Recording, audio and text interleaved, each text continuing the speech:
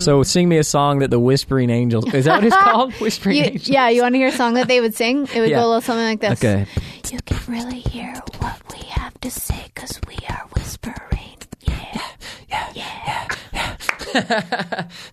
Nice. Then people don't know how good your voice is. They're just like, wow, that was a good whisper. Yeah, it's all just cloudy. Yeah, it's like that. Was that pitchy? It's all ambiguous.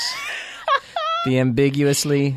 It's kind of genius angels. because, you can just whisper anything and it works.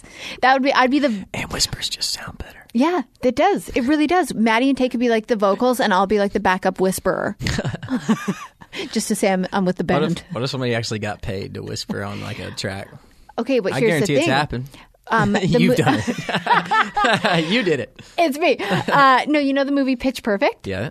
There's a girl that doesn't have like any lines in it and she's a whisperer. That's right. Yeah. Oh my God, that she's the Asian girl. Yes. And then she finally talks at the end, right? Yeah, but that's like, I'm like, gosh, she got a dream role. That's right. Oh my God. She's like known for whispering. She should be in our Whispering How Angels crazy is group. that? Yeah, artist feature. Yes.